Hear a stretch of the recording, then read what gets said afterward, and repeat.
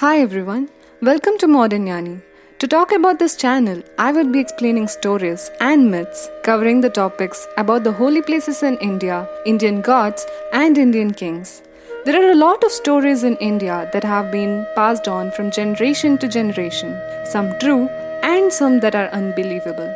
Today, let's speak about Meenakshi Amman Temple, also known as Meenakshi Sundareshwara Temple, is one of the oldest and most important temples in India, located in the city of Madurai. The temple has a great mythological and historical significance. It is believed that Lord Shiva assumed the form of Sundareshwarar and married Parvati at the site where the temple is currently located.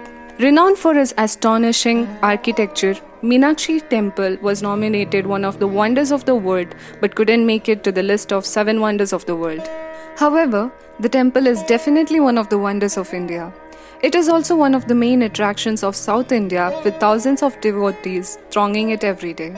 During the Tirukalyanam festival, which takes place over a period of 10 days, the temple attracts more than 1 million devotees.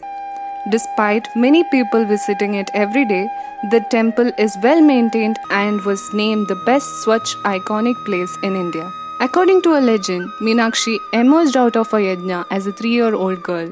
The yajna was performed by a king named Malayadwaja Pandya along with his wife Kanchana Malay. Since the royal couple had no child, the king offered his prayers to Lord Shiva, requesting him to grant them a son. But to their dismay, a triple-breasted girl emerged from the sacred fire. When Malayadwaja and his wife expressed their concern over the girl's abnormal appearance, a divine voice ordered them not to fret over the girl's physical appearance. They were also informed that the girl's third breast will disappear as soon as she meets her future husband. The relieved king named her Meenakshi and in due course crowned her as his successor. Meenakshi ruled over the ancient city of Madurai and also went on to capture the neighboring kingdoms.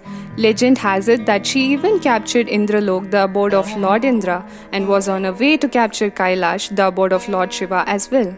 When Shiva appeared before her, Meenakshi's third breast disappeared, and she knew that she had met her better half. Shiva and Meenakshi returned to Madurai where their wedding took place. It is said that the wedding was attended by all the gods and goddesses. Since Parvati herself had assumed the form of Meenakshi, Lord Vishnu, Parvati's brother, handed her over to Lord Shiva. Even today, the wedding ceremony is celebrated every year as Chittirai Tiruvila, which is also known as Tirukalyanam. The temple occupies a huge area in the heart of Madurai as it spreads over 14 acres.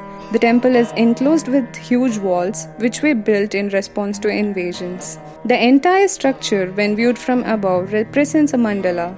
A mandala is a structure built according to the laws of symmetry. There are various shrines built within the temple complex. Apart from 2 main shrines, which are dedicated to Sundareshwarar and Meenakshi, the temple has shrines dedicated to various other deities like Ganesha and Murugan.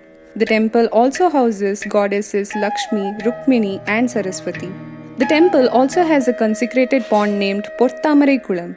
The term Portamarai Kulam is a literal translation of pond with golden lotus. The structure of a golden lotus is placed at the center of the pond.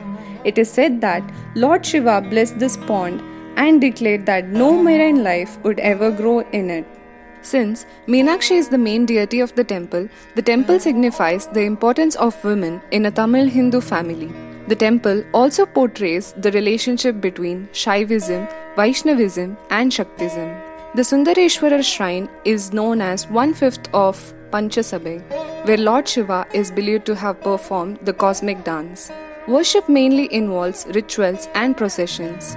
One of the ritual involves placing an image of Sundareshwarar inside a palanquin, which is then moved to the shrine of Meenakshi.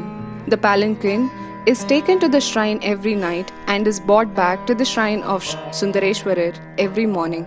The devotees usually worship Meenakshi before offering their prayers to Sundareshwarar. Apart from the main festival, which is basically the wedding ceremony of the deities, a number of other festivals are celebrated in the temple. Some of these include Vasantam Festival, Unjal Festival, Thai Utsavam, Kolatam Festival, etc.